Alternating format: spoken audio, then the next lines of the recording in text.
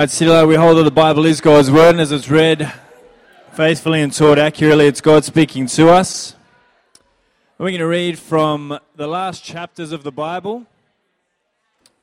5 weeks ago, we started right at the beginning at page 1, and now at the end of the month, we are finally at the end of the Bible in Revelation 21 and 22. We started in a garden, and we end here in a city.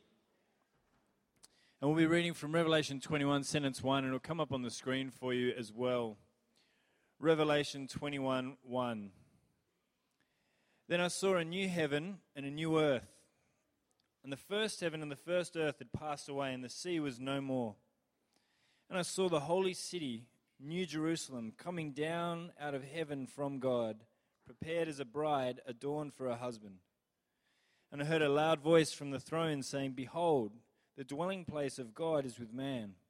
He will dwell with them, and they will be his people, and God himself will be with them as their God. He'll wipe away every tear from their eyes, and death shall be no more.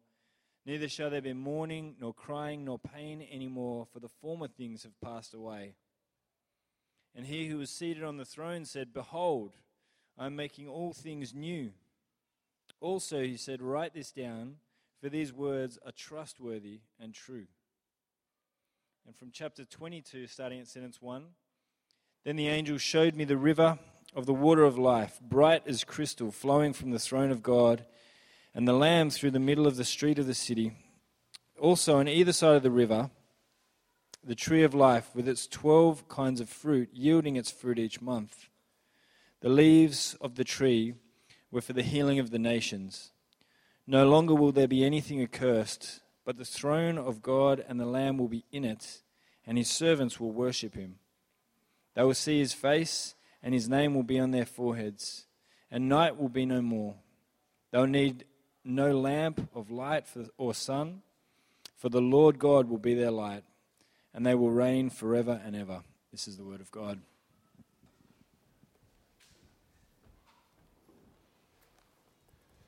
Let me jump in and begin by praying. God, we want to thank you for your word to us, that it is true. I'm going to pray for us this afternoon that we would hear you speak to us, and whether we know you, whether we don't, whether we're close or far or distant or whatever it is, Lord, we want to pray that wherever we find ourselves this afternoon, that you would address us and speak to us truth, and that we would come to know you for the first time or grow in our love of you. We want to pray that you would use me as your servant and give me energy to speak, but give us listening ears and an open heart to hear the truth of what you want to say to us.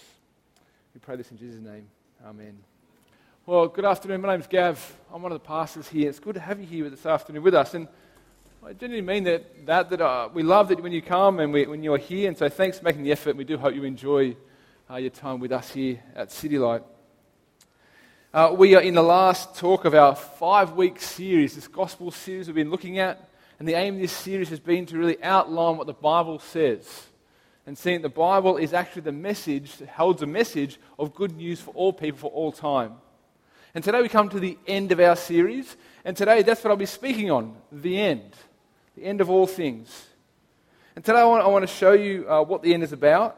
But I want to say, and I want to state that I believe if we know how the story ends, it gives us hope now and forever. It's been a bit of a sad week in the Mork household. We lost a member of our family this week. We lost TiVo, our recording device. It went to the big electrical store in the sky. If you don't know, TiVo is our digital recording device that it records our TV shows. And so much more. It's been so much more. It's been part of the family for a long time. It's been faithful, and it's still a bit real for me and raw, so anyway. Anyway, we had to replace it, so we went and got a Fetch TV. Fetch is amazing. TiVo, who I say now. It makes things so easy. You can access things all in one place. You catch up TV, your apps, your show. You can record your shows, whole season. You can everything. It's amazing. You can throw kids' channels in. It's a great babysitter for the kids. You can... No, and you can access your sport channels. Oh, I'm hooked, right? But one of the coolest parts is you can access movies and rent movies really easily through this. And this is great for my kids. My kids love watching movies. So we got Fetch last week, and we said to the kids, look, we can rent a movie to celebrate Fetch in the family. So they decided to choose a movie they hadn't seen before. And it was the Smurfs movie, right? The little blue people, Smurfs. And this is risky for them because they had not seen the Smurfs movie. Now, it's risky because the big question my kids ask when they're choosing a movie is, Daddy, is the movie scary? Is it scary, is what they ask. And so we hadn't seen it, so we didn't really know. And it's rated G, but who knows. But so we put the Smurfs movie on, and it was interesting watching them watch the movie. I looked at one point, and the Smurfs having a great time, as they do, running around, building things, running away from Gargamel. And there's a little shout out to the Smurf fans anyway. It was almost, I was watching them watch the movie, and it was a happy scene, but my kids couldn't enjoy it. They were so afraid and scared that a scary scene was coming that it affected how they interacted with the movie. We're watching the movie anyway, and the plot comes where there's a bit of a twist in the movie. You could see it coming, but they didn't, obviously, and they were quite captured by this, and the twist comes, and things look bleak. Then my youngest, Savannah, turns to me and she says to me, Daddy, will the Smurfs be okay? Gargamel had them. I look at Jet and Indy, and they too aren't really enjoying it. There's a bit of fear as they're watching this all take place. And they look like they can't enjoy the movie. And it comes down, they can't enjoy it because basically they want to know, they can only enjoy it if they know that it's going to be okay in the end. They can only enjoy it if they know that the story will be okay in the end. They have to know the ending. So the second time they watch any movie, they love it. They enjoy it. They're laughing. They're singing along with the songs. They're getting into it because they know the ending. And they know that it'll be okay in the end. So they can ride the ups and the downs of the story because they know the end of the story, it's going to be okay. And everyone has a happy ending. It's not hard to see where my kids get this from. I'm exactly the same. I do enjoy the Smurfs. But I want to know how the story ends. If it ends well, if it's a happy ending, I can engage with the story, even through the ups and the downs, because I know in the end it's going to be okay. For me, knowing how the story ends matters. And I really will only watch movies with happy endings. Now, hearing that, you could think, well, that seems a bit childish, but here's my reason. See, I personally find life hard enough and sad enough, and so I don't need fictional movies to make me more sad. Now, you may not agree that that's my experience. And I'm sure that a lot of us here have experienced the sadness and the brokenness of our world that we live in. I've said before, as I get older, I feel like life gets harder and more complicated. And no one told me this because when I was younger, I thought that as I got older, I understood life better. As I became an adult, that I would work out what life's about, understand it, and then live in a way that wasn't complicated or sad. It'd be easy, but it's not that way at all. And I know for a lot of us here, we experience life like that, the same way I do. We live in a world and in a place where there are so many areas of our life are fragile, on a knife's edge. So many parts of our life can fall apart in an instant. And when we do it, we suffer and we hurt and we feel it. And often what happens is when we get hurt or we go through suffering or a hard time or hardship, it leads us to feeling like, well, if that has happened once, it may well happen again. We get fearful of that it may come again. We get anxious. We can look around at our world at the moment, and we can be afraid of what is taking place through terrorism or house prices or job security or whatever it is. And we have very little control over those things. We can look more intimately at our own lives and worry about relationships, losing people we love, sickness and illness, financial issues. There are so many areas of life to worry about that seem so fragile. And if you're anything like me and you're a worrier, fearful and anxious, what you want to do then is you want to control. You want to control your life and your circumstances because you know, if you're this sort of person, that if you can control life, then you can control the outcomes. And you can have the best outcomes that don't stress you out too much. You keep things from going wrong. But regularly, for me and worryingly, I'm confronted with the fact that I can control very little in this life. I can't control my health. I can't be there to protect my children and look after them all the time. I can't stop them from getting sick or hurt. I can't reverse the dementia in my mum. I can't take away my brother's Parkinson's disease. I can't make people like me or control what they think about me. I control very little in this world. And it's scary. And this is the world we live in, a world full of unknowns, a world full of scary possibilities of troubling outcomes. And a lot of us are running scared. We're told by the world, and we think that if the way to deal with this is not think too hard, maybe put our head in the sand, just chase experiences, go and relax, go and travel around the world, and enjoy yourself, get more money, get bigger houses, ignore the problem. But that doesn't make it go away. When tragedy and trials and hardship or suffering knocks at our door, these experiences, they won't stand up, they just crumble. So the real question is, if this is the world we live in, what hope is there? Is there any hope for the future? And not just the future, is there any hope for now? How do we go on? And this is really the question that I want to raise and speak into today, because this is our world and our lives. As I said, this is our fifth week in our gospel series, and in this gospel series, we've been trying to walk through the story of the Bible. Week 1, if you were here, we had Mark Stevens come in, and he talked about creation and the goodness of creation, and that God made everything good and invited us into that creation to enjoy what He'd made and enjoy Him, have a relationship with Him. Week 2, Jez spoke on the brokenness of the world. Not long after the creation of the world, sin entered it, and as Adam and Eve rebelled against the good Creator, and they were separated from God. And because of this, humanity and God now have enmity between them. We have no way back. And we live in a world where we are alienated from God, and we feel the effects of that alienation every single day. Week 3, we jumped over most of the Old Testament. We saw how in the Old Testament that the effects of sin were being felt by people everywhere. And we saw that there was this problem of sin and broken relationship with our Creator, and there seemed to be no way back. Then we met Jesus, the rescuer. God sent His Son. Jesus, out of His great love, died on the cross to take away our biggest problem of sin. To restore us back to God. He died in our place for our sin, taking away the death and sin and Satan. And the Bible teaches that salvation is for all people, a gift of grace. Week 4, we heard Mal speak last week on the cost. That following Jesus is costly. It costs your whole life. But it's worth it, he said, and what Jesus says. We saw it's like the man who found a treasure in the field and sold all he had in his joy to get that treasure. And we heard that finding Jesus is like finding the most precious and valuable treasure. And these 4 weeks have been really trying to outline the Bible, this story of the Bible. But it's not just the story of the Bible, it's actually our story, it's humanity's story. We are still in this story. We are caught up in this. This is our life state, it's still going. We are part of the Bible talking about people coming to know Jesus, this message of hope, this message of the gospel. And what I want to try and do today is show how that we are part of this story, but I want to show how the story wraps up and how that affects us here and now. So I want to take you to the end of all things. I want to show you the end of all things. And it's these passages that Jez just read for us from the last book in the Bible called Revelation.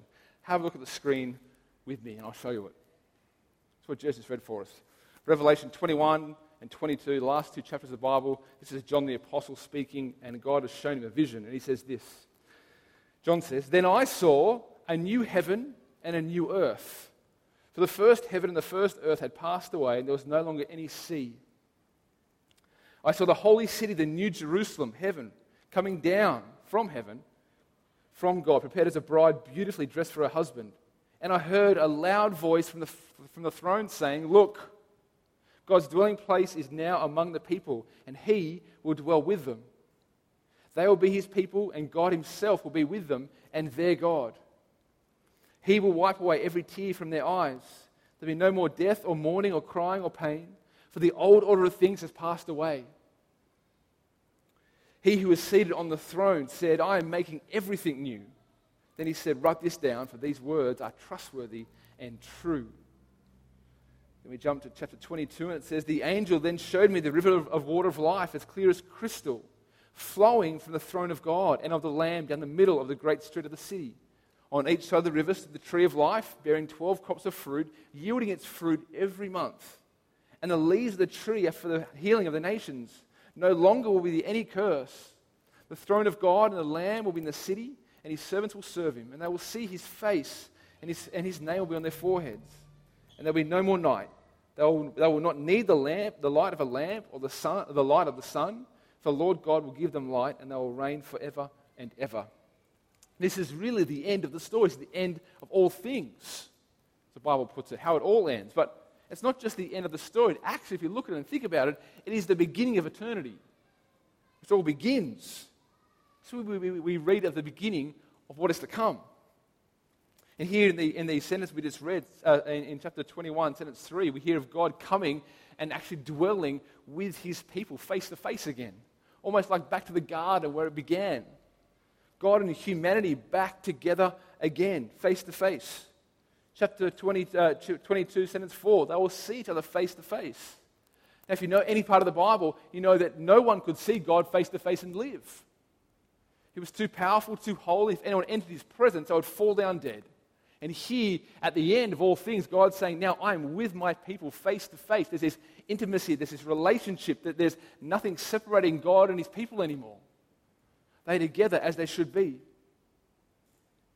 No, being known by their Creator. Sentence 21:3 says, they will be his people and God will be their God forever. Relationship restored. But did you see what it means by being in God's presence?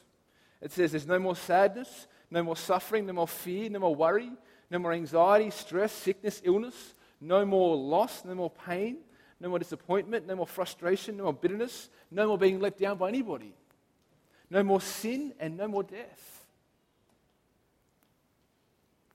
This is the way the world should be, and God created it this way. Let me just read again, sentences 3 and 4 from 21. It says, look, God's dwelling place is now among the people. He will dwell with them, and they will be his people, and God himself will be their God. Then it says in sentence 4, he will wipe away every tear from their eye. There'll be no more death or mourning or crying or pain, for the old order of things have passed away. The creator of the universe wiping away tears from our eyes. I read this and I long for this day. When all the sad things come untrue, where I'm home, where I belong with my God. This is the happy ending we all want and deep down desire. This is the ending for those who follow Jesus. Home with their God, safe and secure, where they belong for the rest of eternity. C.S. Lewis, the great writer and author, says that in the last little paragraph of his Narnia Chronicles, speaking about heaven, he says this: all their life in this world and all their adventures had only been the cover and the title page. Now at last they were beginning chapter 1 of the great story, which no one on earth has ever read, which goes on forever, in which every chapter is better than the one before. This is Lewis describing what heaven will be like.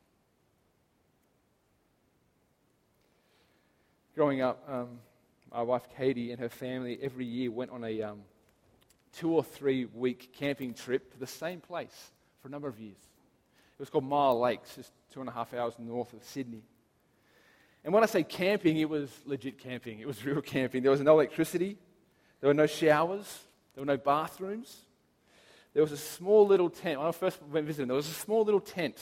And in this tent was a milk crate with a hole cut out of it, with a hole underneath it. That's where you went to the toilet. That was where they went. That's camping. And they camped right on the freshwater lake, and that was your shower. That's where you went. Now, that's my nightmare. I would never feel clean. I'd sleep in tents. Yuck, I hate that. Anyway, the funny thing is that Katie and I are opposite in this. She absolutely loved it. Camping in the bush next to the lake, nothing to do all day. I remember one time talking to her. Right, see, now you're getting why it's my nightmare, right? You know. I remember talking to her once, and she was talking about camping at Mile Lakes, and she was saying it's like the happiest place on earth for her. It's almost she's at most peace there. She's most relaxed there. Most at rest there. In a sense, it was like heaven for her. No stress, no worries, her soul truly at rest. And I'm sure we all have places in our lives where we can go to, where we go and we feel secure and we feel safe and we feel like, I can just rest here for a minute. We all have that. When we read the end, when we read Revelation 21 and 22, it's meant to evoke that sort of emotion in you. That sort of feeling of, I've made it. This is home. This is where I belong. And this is what I've been searching for my whole life. Safe, secure, protected, and at rest. Home, where we belong. That's the ending. That's the ending of where all things are heading. And this is what it'll be like for those who follow Jesus, the happy ending we all deep down long for. You may be thinking, okay, great, that's sort of a weight for followers of Jesus when they die, but how can you be sure of this? And how does that even affect now? Is that just pie in the sky when you die, and is that just a wish that you have, and is this floating on clouds? Is that what's going on here? Well, firstly, how can we be sure of this? Well, this is what we've been speaking about every single week in this gospel series. We can be sure of this because of who Jesus is and what he has done. As I said in the start, the biggest and the greatest enemy between us and God is sin and death. We are separated from God, from his presence forever. But Jesus comes and he deals with it. On the cross, Jesus comes and he dies in our place for our sin, dealing with sin and the punishment and the guilt that we have from rebelling against the good God. On the cross, he says, I've got it, I'll take it all. It's mine. And he gives us his righteousness. And he says, now because of my death in your place, you can now have a relationship with your Creator God forever by grace. Jesus doesn't stay dead. He rises back to life again. And in this, he beats and defeats death forever. His resurrection, his rising from the dead, conquering death. And he says, those who follow me, they too will rise. He says, I'm the first fruits.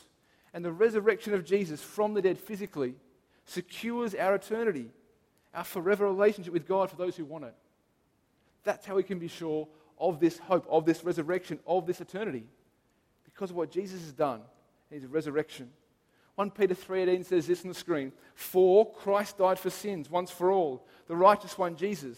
For the unrighteous, humanity. What? To bring you to God. That's what Jesus has done. Death is not the end. Death is only the doorway on into eternity. And on the cross, Jesus secures our forever. Our eternity by dying on the cross and rising to new life. And we can be sure of our happy ending because of Jesus' death and resurrection for us. Making the only way to eternity, to a real relationship with your Creator. That's how we can be sure.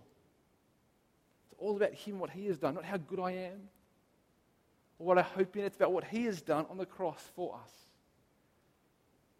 But I also want to say that knowing this hope, knowing how this story ends, having this happy ending, I want to say it changes everything right now. Here and now, it changes everything. To how we understand life and how it brings hope for the future. I want to show you this for a few minutes. See, God made us to hope in something. We all hope in something. And what we hope in influences the way we interpret and respond to life. For most of us, we may or not be conscious of this. What we hope in isn't a settled thing, but it's an ongoing search. We change what we hope in regularly. And we're always looking for something to hope in or someone to hope in. Because really, hope gets us up in the morning. It puts us to sleep at night. It's what gives us courage to keep on going through tough times or letting go of something. But the problem is, for most of us, what we hope in lets us down. It disappoints us. If we're truly honest with ourselves, if we're just for ourselves, most of this world that we live in disappoints us in some way, shape, or form. Most of the things we hope in don't have a very long shelf life. We have hopes and dreams in temporary things like situations or locations or relationships. We go into a new relationship holding tightly, just thinking it will definitely be better than the last one. Or we get excited about a new job because surely it's going to be better than the last job. We get a new fitness regime and think this one will definitely work. We go, owning my own house is going to be way better than renting. We keep searching and we keep hoping that something we pursue will give us this what we're looking for, this contentment, give us the answers we're searching for, this desire to keep going to make sense of everything. Problem is, though, these things like relationships and jobs and homes and fitness, they're good, but they're not made to last forever. They will fade. They will fall. They will perish. The world we live in is not made to last. That's what the Creator says. And we keep being confronted with the brokenness and the shortcomings of this world day by day. And the key to finding hope here and now is just to admit that. To realizing these things won't last. For something to provide solid, real, sure hope, it must have some sort of sure future. And I want to say here that when you trust in Jesus, when you're reconciled to God, you're given a hope that will never spoil, perish, or fade. It's a forever hope because it's based on the real, sure fact of Jesus' death and resurrection. And he is now raised and seated in the heavenly realms forever. See, following Jesus means you are called of God's forever child and given an inheritance. And you can build your hope on this inheritance because you know how it's going to end. Because it's secured in Jesus. And knowing how that story ends changes how you live now. See, when you face tough times, which we all will and we all have, right? Not only is God with you, because you are his child, but you can hold to the fact in those hard times that this is not my everything. This is not the end for me. The best is yet to come. The present world with all its joys and sorrows is not my final address. You can live today knowing that you have a future that is beyond your wildest dreams. I don't know if you believe that or not, but you have a future that is beyond your wildest dreams. As Lewis says, every day is better than the last. See, the belief that this present life is all that I have makes suffering and hardship so much harder. Because this present life and these joys that I have, when they're taken away from me, if it's all that I have, I'm devastated. But if you know this is not all there is, that heaven awaits, eternity waits, then the pain that I go through in this world is just but temporary. Having the end of the story in mind does not make this life any easier in the sense of it doesn't take the pain away, but we can face this suffering and this hardship knowing that these moments of pain are not forever. That the hope I have is that I'm heading for home. And I've been assured and secured this hope through Jesus' death and resurrection. If you're God's child, then you also know that God is with you and he will never leave you. He said, I'll never leave you nor forsake you. And then you have the one who is on his throne, who is ruling, the king of all, the king above all kings, is ruling above all things. And he says, I love you, and I have a plan for you, and I'm working for your good in every single situation. He is intimately sovereign in your day. And you can trust in that. You can be certain of your future, that your life is heading somewhere, even if you feel it's not. It doesn't mean that life will be plain sailing, but you can know that you have a purpose. And the best is yet to come. And you are heading to a place where there's no more crying, weeping, mourning, or pain. Where all the sad things come untrue. You can have hope now. And it frees you from making the things of this world ultimate. Because you have more to come. The writer Paul Tripp says this on the screen. He says, the things that suffering challenges, weakens, or takes away as enduring, as they may now seem, are temporary. Suffering temporarily robs us of our physical and emotional strength. It temporarily robs us of our feeling of closeness to others.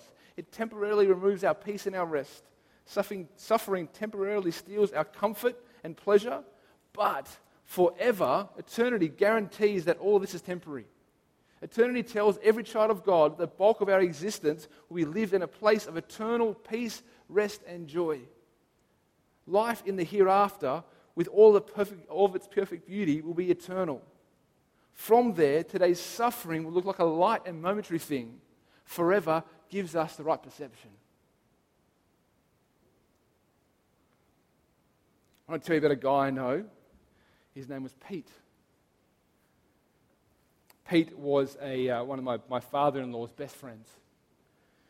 Pete was a father of two. He would have been in his late 50s, early 60s, and he was diagnosed with cancer. Now, Pete was probably one of the nicest guys I've ever met. And I remember sitting and talking to Pete about how he's feeling about his diagnosis of cancer, and he was hopeful that he'd overcome it and he'd go and get chemo and it'd be fine. Problem was, though, that didn't happen.